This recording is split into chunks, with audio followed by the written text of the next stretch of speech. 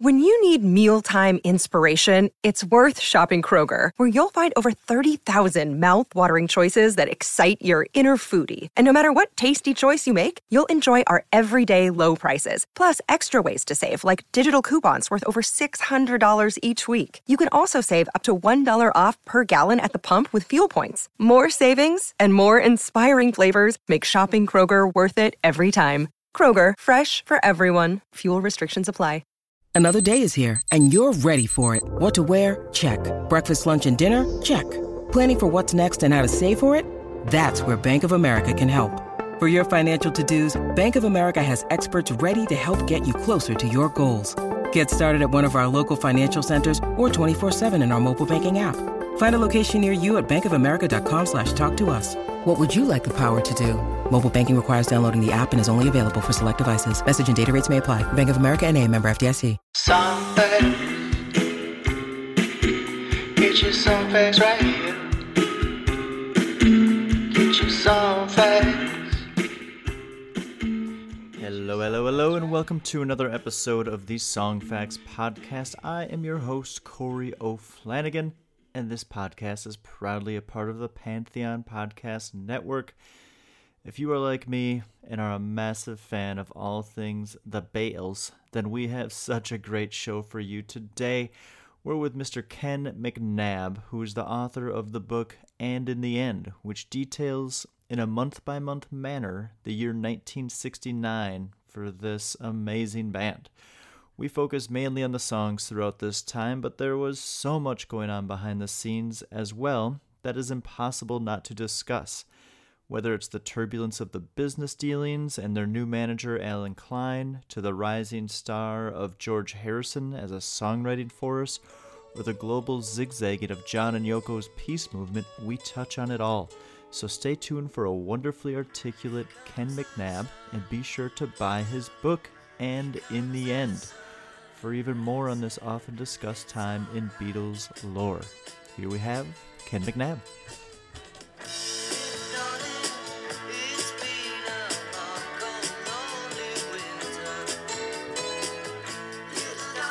Okay, Ken McNabb, how are you today?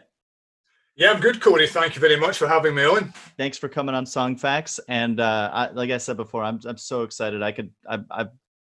I'm someone who's probably a little bit older, but I'm still obsessed with the Beatles, and I've never really gotten to talk to an expert like you. So I'm really excited about it. And I guess question number one, as a fan, and just I've always just read musical biographies. I can't imagine, if I had them all, how many would be on my bookshelf, but I've gone through so many and I just love them. So the fact that I got to read your book over the last couple of weeks has been amazing. But I'm always so amazed at the details that go into it. So I'm kind of just interested in how do you go about your research and then the organization of a book like this?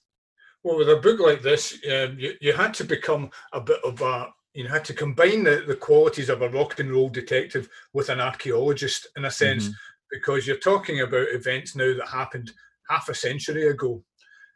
So, I mean, like you said yourself, I'm in a room here which is surrounded by books about the Beatles. They're the most written about band in history. Yeah. So when you come to a project like this, you have to ask yourself the salient question, Corey, which is this: does the world need another book about the Beatles? And the answer, because there's some fantastic projects out there, some brilliant books and great pieces of work, guys who have really, taken it very seriously. They're serious scholars, and they're one of these bands that seem to attract that level of scholarship from people. Mm-hmm. So I approached it with the view of, first of all, with it being 1969, when I first did it for the UK version of the book, it was that landmark hook, because as journalists, we're always looking for anniversaries or landmark moments that you can attach something to. So I took the view that, could you look at 1969 through the prism of half a century, and perhaps using that sort of ideal of being a rock and roll detective, and piece together all the elements from 1969 and produce it almost in a diary form, Corey, because I quite like diaries, and then people can people can then dip in and dip out various sections, the ones that are more appealing to them. So I thought if you could stitch together a narrative, a month-by-month narrative, looking at the events that happened in specific months, and then by doing that, then you're compiling this narrative throughout the entire year, and by doing so you're hopefully producing some kind of cohesive whole at the end of it. And it was just I always say it was a chaotic year. I hope that doesn't get lost in translation. A chaotic year and a chaotic year.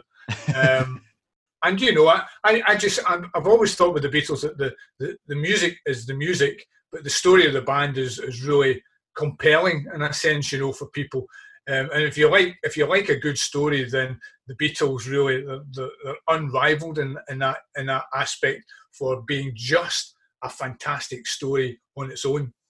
I completely agree, and I think that it's, for me anyway, for some reason 1969 seemed to be the year that, for whatever reason, I knew the least about. And I'm curious, did you find that you uncovered some things that you were like, you didn't know going into it, as someone who studied the Beatles a lot?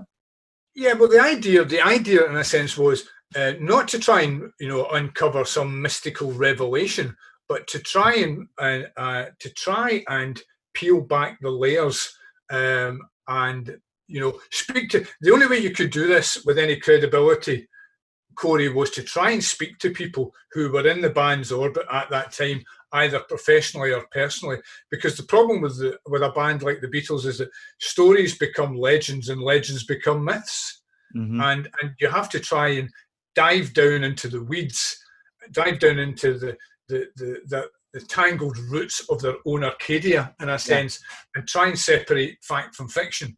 Yeah. And the only way you could do that was to speak to people. So what for me was interesting was to be able to speak to people who were, in a sense, eyewitnesses to history, and get their take on events. Because the problem is that, as I say, there's so much mythology attached to the band nowadays. It's only natural. I understand it. I mean, if Paul McCartney and Ringo Starr can't remember key points of their own past, then what chance do serious historians have? Exactly. So anyway, I approached it with the view to try and speak to people. I think I spoke to around about 35 people. For example, cameramen who were in Twickenham Studios when they were filming Let It Be. Dan Richter, American guy who stayed with John and Yoko throughout much of 1969. Yeah. A guy who was involved with, we'll maybe come on to that, recording Give Peace a Chance. So, and when I spoke to these guys, what I did find, Corey, was that even after all this time, even for a guy like me who you think you've read everything, that you can still tease out fantastic stories. Yeah. And I took the view that if these stories were new to me, then perhaps I had a shot at this. Because if they were new to me, then they might be interesting for other people who were unaware of them. So that was the challenge, and that was the goal, in a sense, to try and bring something new to the table. As I say, not some mystical new revelation. I mean, even today you hear things like there are secret recordings that they were going to continue after 1969. I don't believe that for a second. And we'll maybe come on to the Peter Jackson reboot for Let It Be. So anyway, that was the challenge and that was the goal, and I think by and large I managed to pull it off. So I'm quite happy about that. Yeah, I agree. I don't know if there's another book that I've read that's been this month-to-month linear account, and I kind of want to jump into that. So it opens in London, obviously just cold London in January, and the kind of right away goes into the recording of Let It Be, and then the obvious infamous rooftop concert on 3 Seville Road. And what are some details that our listeners might not know that kind of took place behind the scenes that day, without giving away the key takeaways from that you might get if you read the book? Yeah, the important thing was, as you said, they assembled, Avengers assembled, the Beatles assembled in January 2nd, 1969, to begin work on what would eventually become Let It Be, but at that time was called Get Back. And I think it's important here to apply some context to the period. I think that's the important thing here, is context, because they had not long finished the grueling sessions for the White Album, which, as everybody will know, is a double album. and they took 5 months to record the White Album. I can't remember how many songs off the top of my head, maybe 23 songs or so. Yeah. And it was a really draining experience. And here they were, less than 2 months later, back in the studio. And the context is this. It's a bit like a Venn diagram, Corey. If you imagine a Venn diagram, if we can all go back to our wonderful school days, and you can imagine a Venn diagram with the Beatles in the middle of it. You've got John Lennon, Paul McCartney, George Harrison and Ringo Starr in the middle, and shooting off in various directions are these other diagrams. And these other diagrams can consist of musical issues, business issues, personal issues, and simply maturity issues. Yeah. But the context is that by the time they arrived back in the studio, at, I should say, Paul McCartney's behest, they were professionally and personally exhausted. They were just drained. Yeah, you but get that Paul McCartney is a relentless workaholic. He has an incredible work ethic, and he arrived back in the studio. I mean, music. I once spoke to Hamish Stewart, who played with McCartney's touring and studio band in the late 80s, early 90s, and he told me that music just pours out of him. He can't help it. Yeah. It's almost like a curse. So, he would arrive in 1969 and he already has some great songs under his belt, like, for example, Let It Be's kicking around, Long and Winding Roads kicking around Two of Us. But the other three are suffering from a terrible ennui, a terrible lethargy, because they've reached that point where, there are other things happening in their lives. Being a Beatle is not necessarily for John, George and Ringo. Well, certainly for John and George, the number one priority.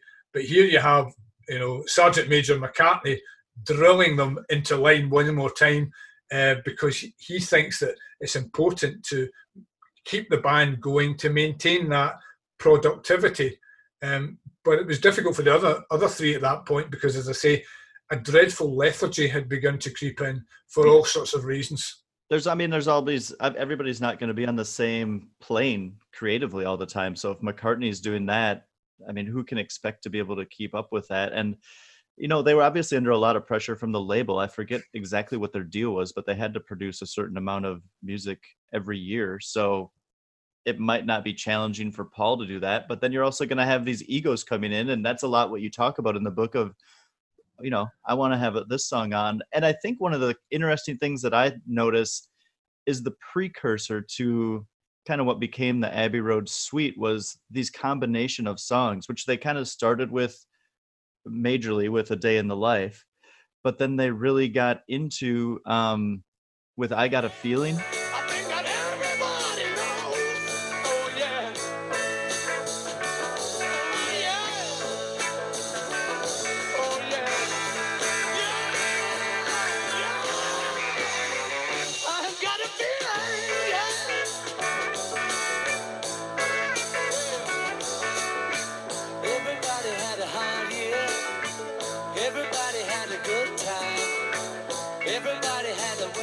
Because I think that was a McCartney and a Lennon thing that they just said, let's just mush these together. They're two very distinctly different parts. With that specific song, there's an element of two separate songs being fused together. And they did this throughout their careers. A Day in a Life is obviously a very good example of it. And it's a great illustration of Lennon and McCartney's ability to bring two different parts of a song and merge them together to produce this incredible whole.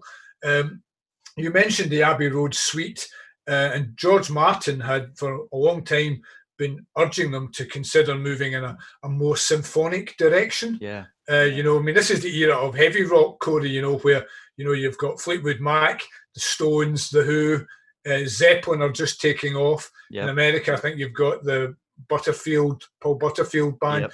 Iron Butterfly. All these kind of groups that are now in a much heavier focus. And the Beatles could easily compete with them without any problem.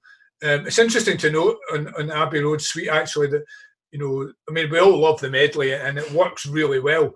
But, such was the schism between John and Paul at that period for many other reasons that, it was difficult for them to be on the same page, even musically. I mean, at one point for Abbey Road, which is, of course, a great album and their last love letter to the world. But at one point, just to illustrate how relations were and how fraught things were, Lennon at one point wanted all his songs to be on one side of the album and McCartney's songs could be on the other. And of course, that's just impractical. I mean, inside a Beatle democracy, that ain't going to work at all, you know. So, you know, common sense eventually came through, you know, and we have the medley in the form that we all know and love. But it just shows you that there were difficulties at that time. I mean, the medley is a tapestry of, again, a whole load of songs that had been lying around for quite a while, actually, some of them. Some of them went back to India, early 68, Mean Mr. Mustard.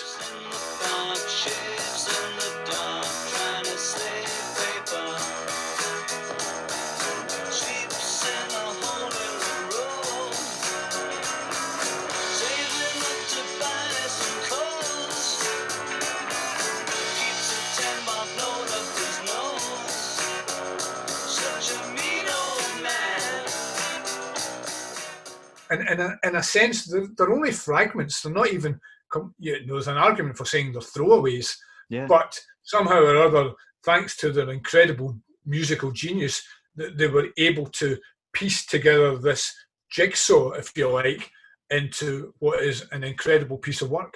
It really is. I think it's probably my favorite, whatever it is, 15, 16 minutes of music that they've put together back to back. One of the things that you mentioned in the book is that Lennon and McCartney are, and I think this is a quote, ferreting around in their bottom drawers for decent material. And I'm wondering, what do you attribute for being the main reason for this? I think, well, in a sense, Paul McCartney always had material, right? As I said, you know, he's got to be one of the most prolific songwriters stroke musicians of all time. Yeah. I think that's beyond reasonable argument. John Lennon was struggling, I think, creatively. And this is just a personal opinion because it's no secret that he had a heroin problem in 1969. And I think that it did stymie his lyrical creativity to a degree. And I'll explain why in a minute. And also it affected his behaviour. I always think of John at that period, Corey, as like being a volcano trapped in ice. Yeah. Because you're never quite sure what John Lennon you're going to get as a result of his, you know, it was more than dabbling in heroin, you know. I mean, Dan Richter is a very well-known American actor who, for people who don't know, was actually the ape in the opening sequence for 2001, A Space Odyssey. He was a famous mime artist. So if you look at 2001, A Space Odyssey, and you see the ape with the club, well, that's Dan Richter, you know. So amazing, really. And he would tell me stories about, and he was very candid about the difficulties that Lennon had with heroin. And the reason I think it maybe stymied his creativity in a sense was because if you take a track like Come Together, or even if you look at some of the songs on the medley, lyrically, I don't think they're fantastic. Come Together is one of the most popular and enduring Beatle tracks of all time.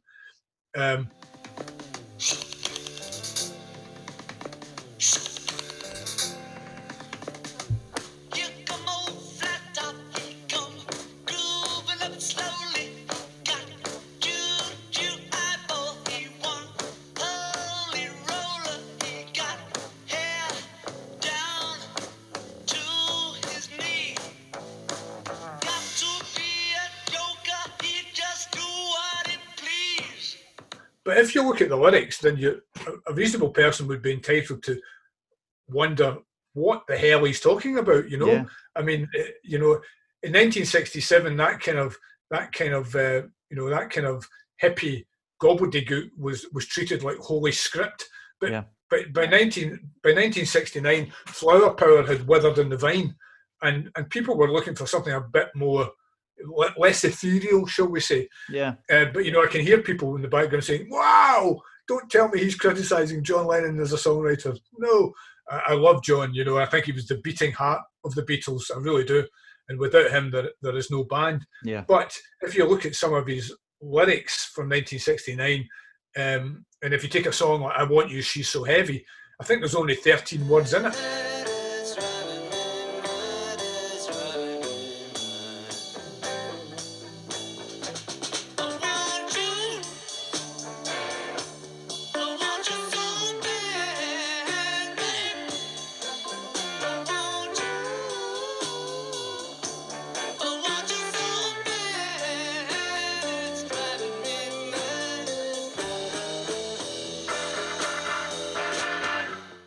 only 13 words in it.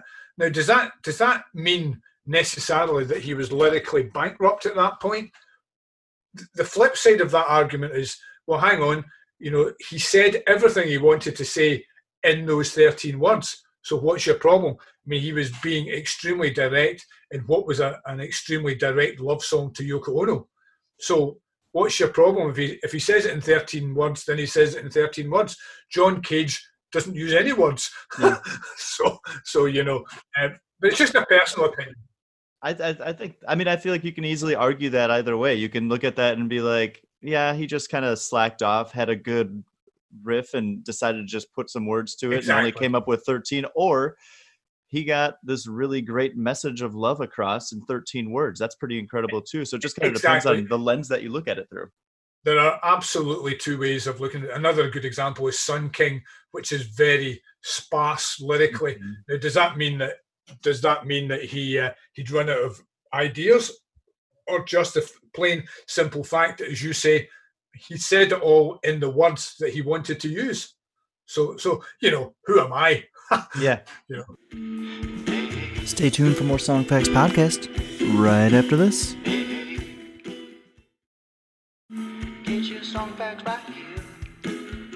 I'm glad you brought up Come Together, because when I was putting together the outline for this conversation, I went to the Song Facts website where they've got like truthful things that have been proven that are actual song facts, but then underneath they let fans just go off and just put in their interpretations. And if you go and read the thread for Come Together, it's pretty incredible what some of the people have to say about that. I want to kind of jump over now into this, what's going on with George during this time, because in the book you write about how George was writing some of his most notable stuff, which I think is pretty clear, but was being treated as a sort of younger brother by Lennon and McCartney. And I'm just wondering, can you expand on that a little bit for us?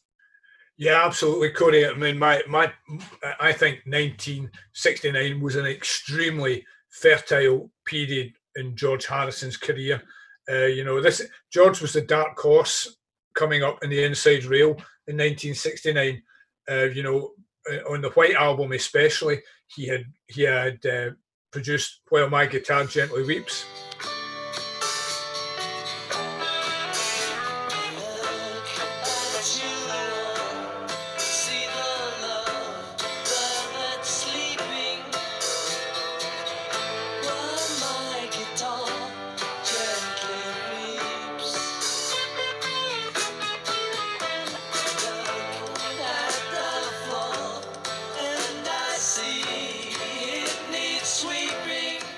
Which I actually still think is the one Beatle track, Corey, which I think even now gets better with age. Really? I think it's that good. Yeah. Every time I hear it, I just love it even more. But George had always been treated by John and Paul as an economy class Beatle, simply because he wasn't, and he isn't, and he wasn't in their league as a songwriter. I mean, John and Paul were the hit factory. They were the Beatle Brill building in a sense. And George would be given his maybe one or two songs on an album if he was lucky. But for a long time, George had been producing some really strong material. Mm-hmm. And by the time 1969 comes up, he has something like maybe up to 30 songs in his bottom drawer. And he knows that some of them are very good, but it's very, very difficult to find space on a Beatles album for three principal songwriters. Yeah. But as everybody knows, George's contributions to Abbey Road are simply outstanding. Yep. We all know Here Comes the Sun and Something, which many people would argue are actually maybe the stellar tracks on the album. Yeah.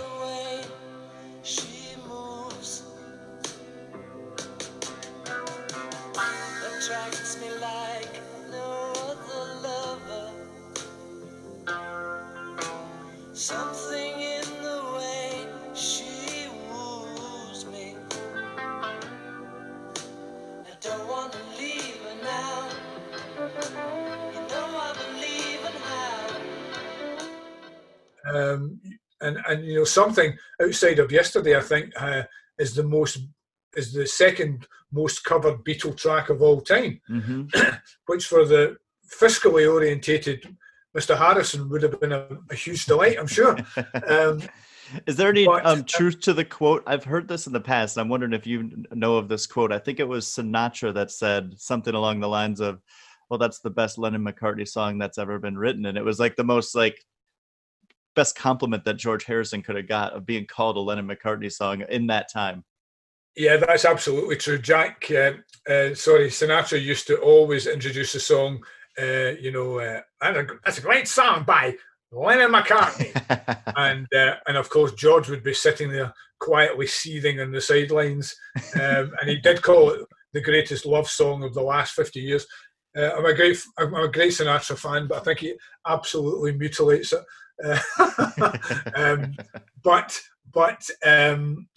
was a great period for George. And I have a theory, Corey, about George at this time, because he was coming into his own as a musician. He also had the respect of other musicians, notably Bob Dylan, with whom he had a great affinity and a great friendship. And also, of course, Eric Clapton. If you strip away rock music's most famous Ménage à Trois, with Eric. Yeah, exactly. If you can put that to one side, his morale was extremely good. He was in a very good place, and he was probably the least committed to the band of them all at that point, because he knew that, and he was also exploring a lot of Indian mysticism. His life was taking a different path in a sense. But I do have a slight theory about him in 1969 vis-a-vis Abbey Road, because I feel that while I love Abbey Road, I could live without Maxwell's Silver Hammer, Corey. I could live without that. That's kind of clear. You kind of touch on that a couple times in the book. Yeah, I try not to get into observational politics too much, but my point is that had Lennon and McCartney been able to park their egos just slightly and consider one or two of the songs that George had that eventually ended up on All Things Must Pass, which I still think is probably one of the top 3 solo albums of all time for any Beatle, then I think Abbey Road would have been out of sight as the greatest record ever. I mean, even a song like All Things Must Pass.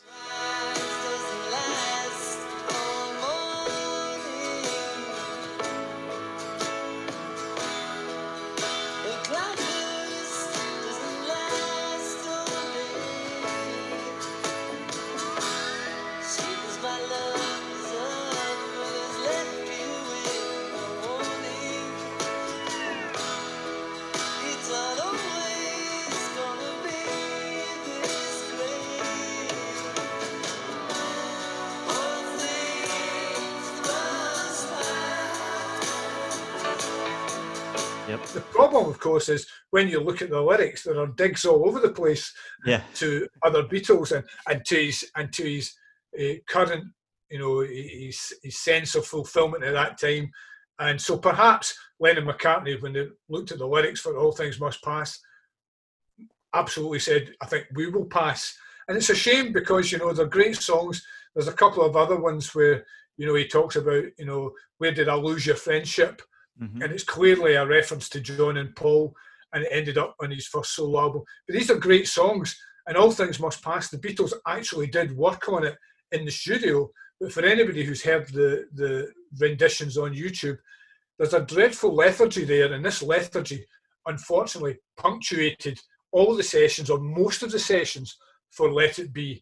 And it's a shame because had, as I say, George been given a bit more room in Abbey Road, then, I think it would have been outside. And it's interesting to note in a modern context, Corey, that if you look at Spotify, and if you were to ask somebody what is the most popular Beatles track on Spotify, they might come up with Hey Jude or Let It Be or She Loves You. The most popular Beatles track on Spotify is, in fact, Here Comes the Sun, which, of course, is a George Harrison track. Yeah.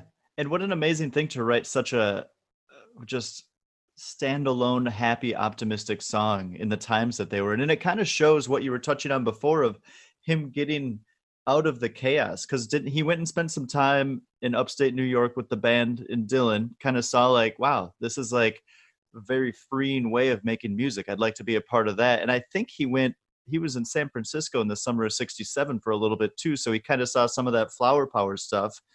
Yeah. And he's got all these ideas going on in his head, and it's like going to work for him was terrible. Going home to London and like working with the Beatles was just like, this is just stressful. These guys are at each other's throats. I'm not getting the respect that I feel like I should get. And it's just this really interesting dynamic, I think.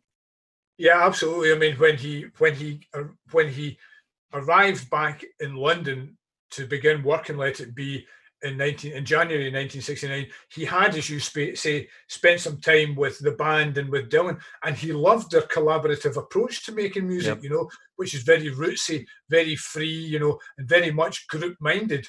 And as he put it himself, he arrived back in London, and within 2 days, he described it as back in the winter of our discontent. I didn't know George was Shakespearean, but there you go. Every day's a school day. And he did say that. He said he described it as, you know, back in the winter of discontent. And within 10 days of being back in that situation, George had walked away from the Beatles. He had a dreadful row. You know, everybody thinks he had a dreadful row with Paul McCartney over, and it's, you know, history will show you. It's in the Let It Be film. It's a famous, notorious scene where, you know, they're arguing over a guitar part, and everybody thinks that George walked out in the band because he'd had a row with Paul. It's not correct. He had a row with John, and again, by speaking to people who were there at the time, they're able to apply some truth to that. Yeah, and he had a very unusual relationship with John Lennon. You know, he looked up to John. John was older and more worldly wise. But by 1969, George is a grown man. He's all the man he's going to be. You know, these guys had been together for so long, Corey, and they had been mushroom growing inside a Beatle hothouse. And by the time it comes to 1969, you know yourself, you know, you don't always hang out with the guys from high school. Your lives are beginning to veer off in different directions. very true. And there are other career interests on the horizon. And George, you know, I think he said in the Beatles anthology, you know, he said, if this isn't working for me, then I'm out of here. I'm gone. And he left. Yeah. And there were frantic discussions. I mean, Lennon makes a very, you know, sarcastic remark, "Oh, we'll get Eric in," as if Eric Clapton's going to join the Beatles. Yeah. You know, that shows you where we are. It's ludicrous. And there were a lot of fraught conversations to try and encourage George to come back into the fold. But, you know, George was, you know, he had seen how other groups had worked. And later in 1969, it's interesting because he actually went on tour with Delaney and Bonnie, which come from that same kind of fountainhead of the band, that way of approaching music. And he loved it, you know, because he's outside the Beatle bubble. It's a much more democratic process, and at the bottom line, it was much more fun. And he kind of cherry picked My Sweet Lord out of that too, didn't he? He did, yes, he did, yes. I'm wondering now, because you do a great job of this, of intertwining everything going on musically with the business side of things. And we're a songs podcast, so we're going to stay on the music here for the most part. But I really, really am curious of your opinion. Do you think that Alan Klein, who became the manager, or was it some other role? It was the manager, right? Yeah. So he becomes the manager. He becomes like in charge of all their business affairs. It's 3 versus 1 with Paul sitting out on that. But is he the main reason for the demise? Yeah, it's a very good question. I tried very hard not to apportion blame. It's the most famous question in rock music history. Yeah. Who split up the Beatles? And I've been very careful not to apportion blame. You know, Yoko Ono's a very easy target. Primarily because she's a woman. Yeah. You know, and I don't believe for a second that she was specifically the reason. Alan Klein, again, just to apply some very brief context, was the manager of the Rolling Stones at the time. Mm-hmm. And his avowed ambition was to, in inverted commas, get the Beatles. Mm-hmm. And you know, ever since Brian Epstein had died in the summer of 1967. The Beatles, in a business sense, were rudderless, and they had formed their own company called Apple. Cost Steve Jobs a lot of money later on, and Apple was set up as a kind of what they described as a Western communism for lots of showbiz artists to get a first rung on the ladder. But the problem with Apple was that it began to lose so much money, even allowing for their earnings, that by the time of January 69 and early 69, they were hemorrhaging so much money, there was a serious concern that the Beatles could go bankrupt. Yeah. John Lennon famously gave an interview in which he said he was down to his last 50,000, which at that time was, not chicken feed, but their finances were going south, so they needed somebody to come in and run the business. These guys, we have here a bass guitarist, a rhythm guitarist, a lead guitarist, and a drummer. They are musicians, Corey. Yep. They are not businessmen. Exactly. They like the idea of playing businessmen, but there's a terrible naivety attached to that because they are not skilled in running corporate entities. So they needed somebody to come in and run their business empire. And Alan Klein, when he heard Lennon's quote, then he's sitting in his accountant's office in New York, and he's rubbing his pudgy hands with glee because at that point he says one word: "Gotcha." Yeah. And he thinks that that's his opening to be able to go to London and make his sales pitch to the Beatles, all four of them, that he's the guy who can sort out the tangled Arcadia of their own finances. So he comes to London and he makes his pitch. And Alan Klein is a very blue collar kind of guy. He wasn't that much older than them. He'd made a lot of money for other artists in America, like Sam Cooke. So he had some kind of pedigree in earning his artists a lot of money. But also very rough around the edges, going into, kind of talking to these, what it sounded like in the book anyway, was these really posh London business elites.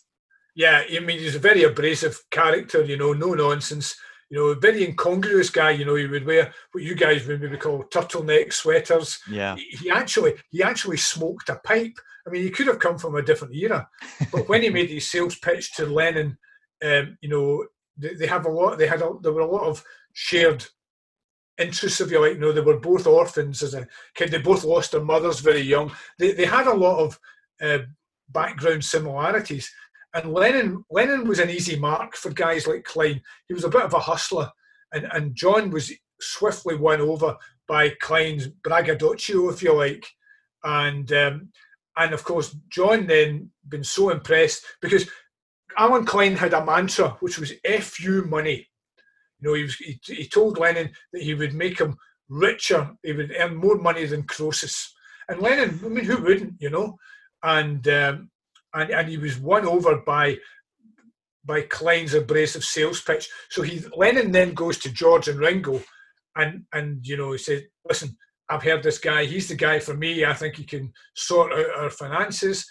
And generally speaking, because John was the de facto leader of the band, George and Ringo kind of tended to fall into line.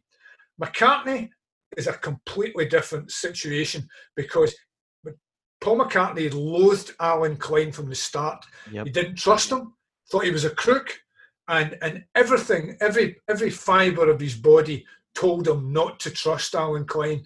So in a business sense, all of a sudden, in one corner, you have Mr. Lennon, Mr. Harrison, and Mr. Starr, and in the other corner, you have Mr. McCartney, and they are diametrically opposed to each other over the appointment of Alan Klein as the Beatles manager. McCartney proposed an alternative, and the alternative was he favoured at that time, his future in-laws, which was Lee and John Eastman, who come from, who have their own, they're entertainment lawyers in New York, very successful firm with an outstanding pedigree in show business and entertainment. And he favoured them coming on board to try and sort out the Beatles' finances. And of course, the Eastmans could not have been more different from Klein, because they reek of Park Avenue privilege. You know, they're very ostentatious, and you know, they couldn't have been more different than the profanity-laden Mr. Klein. You know, Yeah. whereas the Eastmans were very proper and, you know, did things in a certain to the manner born fashion.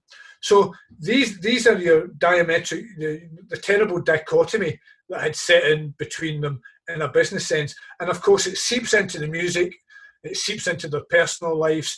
But if I had to apportion blame, then I view Alan Klein, Corey, as the demon king of the Beatles story, because he was the one who pitched Lennon and McCartney into two opposing corners, Yeah. and he didn't really come good in his promises, because you know, in a business sense, they lost control of their own song publishing catalogue, Northern Songs. They lost that to a city consortium when it went up for sale in the summer of '69. They also lost the opportunity to buy NEMS, which was another company attached to Brian Epstein, which could have made them a lot of money. And Klein is guilty of false promises, boasts that never came to fruition. And in the book, there's a lot of cause and effect in the book, Corey. Yeah. You know, if you look at events that happened in January '69, what I found was that sometimes the consequences of those events would not become clear until maybe 4, 5, 6 months down the line. And the involvement of Alan Klein and his inability to deliver on his promises impacted on the day that John Lennon actually left the band. Yeah. And again, I've had to draw out all the evidence that points to that. And it's more than just Lennon being fed up. There are other unseen forces at play that come onto the board later in the year, but they all have a direct link to what happened earlier in the year. And that's why it's important to draw threads from one month to the next. And it's like throwing a beetle pebble into a pool, and you see the ripples that emanate from that. It really is. I mean, that's kind of as someone who had like a decent history of the Beatles, I've read another Beatles biography that wasn't as, like, I think one of the things that you can do, because you're focused on this specific time, is get so detailed with it. But, you know, I've read other ones. So I had an idea. So something like that would happen where I read something from February and I'm like, ooh, I wonder if that comes back to us in like October, November or something like that. And sure enough, it would. One of the things that I think is really apparent, because if you're a fan, you're going to read it fast, but then there's just so much going on. This is just a year full of action. And it's just like, they're in the boardroom having these major arguments. The next day, they're all in the studio writing an amazing song. The next week, they're off getting married, and they've got weddings going on. They're traveling all over mostly Europe, but you know, all over the place. And it's just like, these guys were so busy. And obviously, I think that that's wrapped up really well in a song like the Ballad of John and Yoko. Trying to get to Holland or France. The man in the Mac said, "You've got to go back." You know they didn't even give us a chance. Christ, you know it ain't easy. You know how hard it can be. The way things are going, they're gonna crucify me. So let's kind of veer off in that direction a little bit and talk a little bit about what was going on outside of the scenes with John and Yoko, their marriage, and their peaceful protests that they were really trying to, you know, they were using their public image to do a lot of good. Yeah, absolutely. You know, 1969 was the year where John Lennon and Yoko Ono became probably the most famous celebrities in the world. Not so much for their the music, but because of John's political activism. Yep. Because that was the year of Give Peace a Chance, and it was the year where John Lennon, in essence, became a Pied Piper of peace for the youth culture, and a very important part to play. I mean, you mentioned the Ballad of John and Yoko. You know, for all that was going on in a business sense, Corey, it all comes back to the music. And in the case of John and the Ballad of John and Yoko, John Lennon had an incredible ability to compartmentalise his emotions. The day before, he and Paul had a terrible argument at Apple over business, and yet the next day he turns up outside Paul's house and said, "I've got this song, I need to record it right now." Yeah. George wasn't there, he was out the country. Ringo was out the country. So really, the Ballad of John and Yoko is just the two of them. Yep. And it works really well. So it's a great example of, yet again, that for all that was happening in a business sense, that they were still able to come together, no pun intended, to try and work something out musically. But John Lennon's political activism, John and Yoko were the first of their kind to use their celebrity as to form some kind of protest fountainhead in a sense. And it was a pivotal year because, 1969, 68, Soviet tanks had rolled into Czechoslovakia. You had student protests in Berkeley in America, certainly in Paris. And of course, the public disquiet over the Vietnam War was really at an apex. And America was a terrible crucible in terms of youth culture and young people protesting, not just over Vietnam, but civil rights, obviously. And John Lennon was able to use his celebrity to act as a major influence in trying to persuade lots of politicians that perhaps this is not the way, this is not the path to go down. And it's interesting, he's famous for the bed-ins, which most people would think is just crazy, Yeah. Lennon and Yoko go to bed for a week for peace, And when the first bed-in happened 7 days after their wedding in Gibraltar in March 69, of course, the press were invited to come and see them spending a week in bed. And of course, the press were all arrived, they'd all been hoodwinked. They all arrived at the bed and thought they were going to see some kind of Beatle copulation taking place, as if that's going to happen, But it was a great example of, John and Yoko were lampooned as the world's clowns.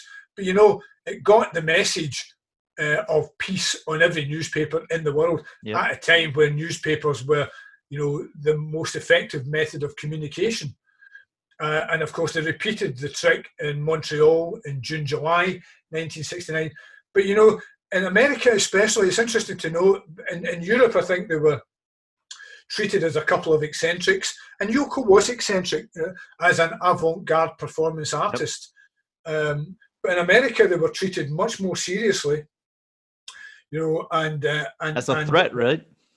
Yeah, the celebrity was given a much more effective platform in a sense, and it's interesting to note that in November, one of the great peace protests over Vietnam, you had something like 500,000 people singing "Give Peace a Chance" outside the White House.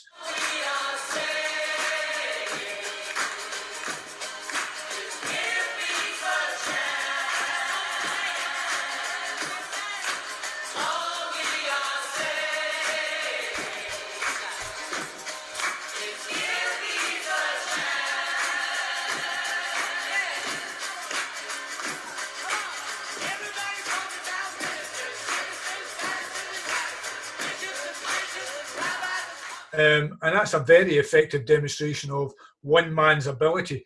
It was a bit of a happy accident that they started to sing it, but nevertheless, it was a very powerful moment.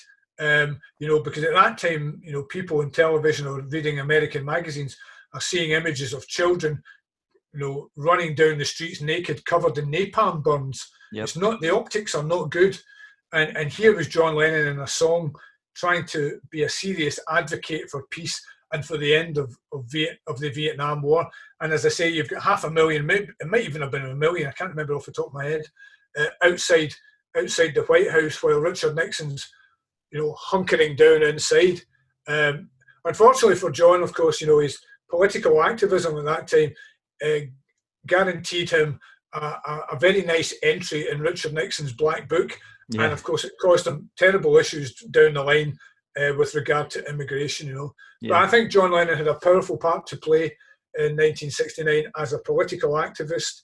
He had audiences with the likes of Pierre Trudeau in Canada. Yep. He was this young gung-ho politician, and all of a sudden they began to take Lenin seriously. He wasn't just a crazy mop top, he was much more than that. And also he was a conduit for politicians towards young people, and it was important. And I think his political activism at that time, was a vital part of his career. But as you say, there was so much going on in 1969. I mean, when you talk about even that political activism, I mean, I keep on thinking, how did they find the time to do all these things? Exactly. And yet at the same time produce two pretty good albums at the same time, there was just so much going on. I mean, you could be exhausted just thinking about it. You really can. And the fact that he's like battling a drug addiction and all that kind of stuff too. He's got behind the scenes that you touch on in the book. He's got legal battles, not only within the band, but then with Yoko and trying to like get her divorce all settled. And I mean, just the mental capacity to be able to deal with all that is incredible to me. And just, the simple message of just give it a chance. Have we ever? We've always given war a chance. We're just trying to give peace a chance. What if we just tried it? It's just raising a question. It's really phenomenal. And you kind of touched on this a little bit with the Ballad of John and Yoko and how that was just Paul and John. This kind of happens a few times throughout this year where it's two of them, three of them, but not all of them are there together. I think there's another, I can't remember which song it was, but there's a time when Paul and George and Ringo, but they're just, not all of them were always there, which kind of, now that we have hindsight, shows us like, yeah, this was kind of starting to go in this direction. And they're all being really creative and productive without each other. And I'm just kind of wondering, did you have any ideas before writing that kind of changed throughout your research of, oh, there was a sign that I haven't really seen before of this was coming to an end? Yeah, I think it was just a gradual realization. As I said, once you began to look under all the stones and shine a light under these stones, and I think it was just a gradual piecing together of all the evidence to, hang on a second, I didn't understand that. And if that happened, then how did this happen? And it was really just a question of trying to understand the context and the narrative and the situation of the times. And they didn't all play together on the same tracks all the time, although I would think the vast majority of times they did.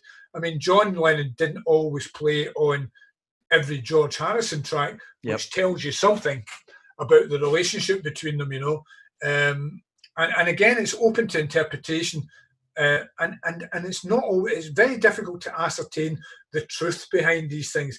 Even guys like Mark Lewis, and it's the doyen of Beatles historians, and it's really, really difficult. The longer time goes on, the more difficult it becomes to try and establish some kind of veracity attached to the whole thing, So I think this was almost a last shot at it, because people are, time is marching relentlessly on.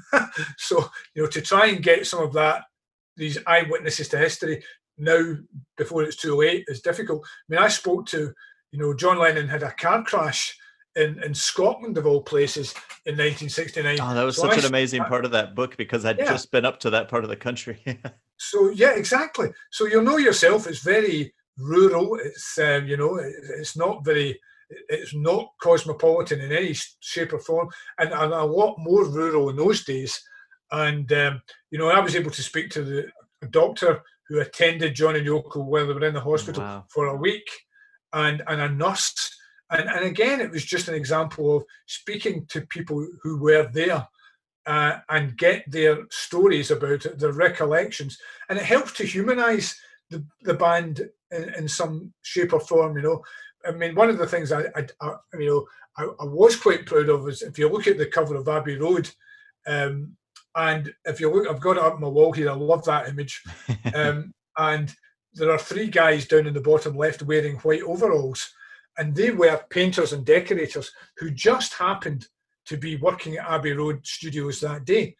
And I managed to track one of them down, and he'd never spoken about the fact that I mean, it's almost like a great photo bomb, Corey, you know, where these guys crash into the picture.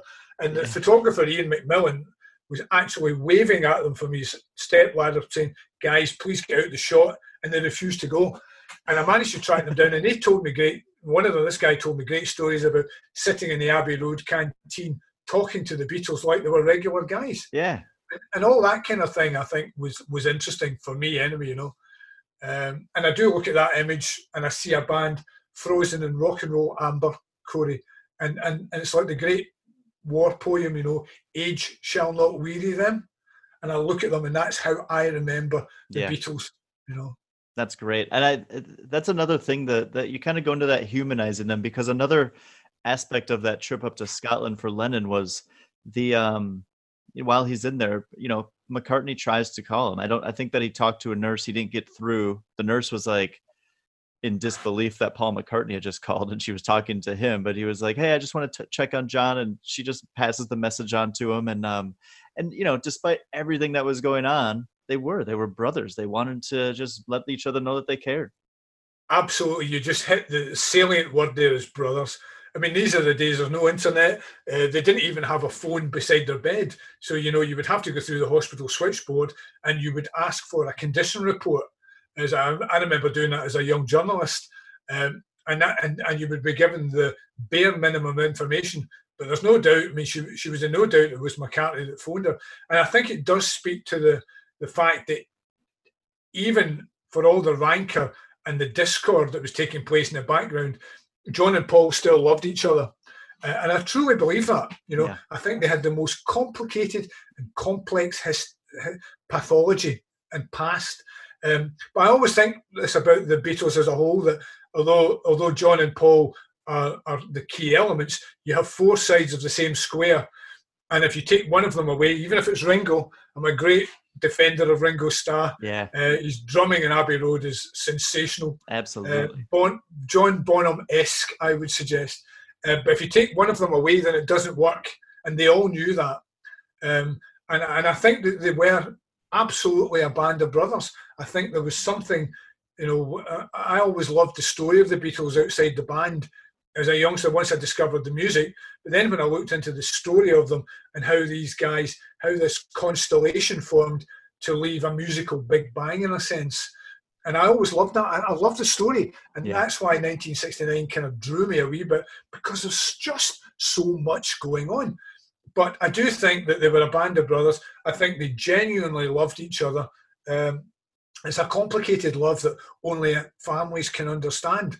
And I think that fans of the Beatles, and it's amazing that people like you and I are still talking about a band like that 50 years after they split. Absolutely. So they must have something going for them. Yeah. But I think fans would have liked them to have ended the same way they began, which is four guys, four friends who really loved each other. And Ringo says that in the anthology, and you get a lump in your throat when you watch them. But unfortunately, fate got in the way. Yeah. Well, the book is called And in the End. The author is Ken McNabb, and we touched on a lot during this conversation, but if you enjoyed this, please go get the book. It is, like I said, I read it so fast. I just enjoyed it so much. So thank you for writing it. Thank you for researching it. And thank you for coming on the show, Ken. Oh, Corey, listen, it was my pleasure. And thank you for your questions and for being so kind with your remarks. It's been absolutely brilliant. Some people might say it's been fab. Thank you, Ken. God, I really loved how he asked himself if the world really needs another Beatles book before he started writing it. But I can tell you that it did. I really, really love the way that Ken constructed this book, and I learned a lot. So if you enjoyed this episode, go buy the book. Tell a friend. And as always, for the stories behind the songs, go to songfacts.com.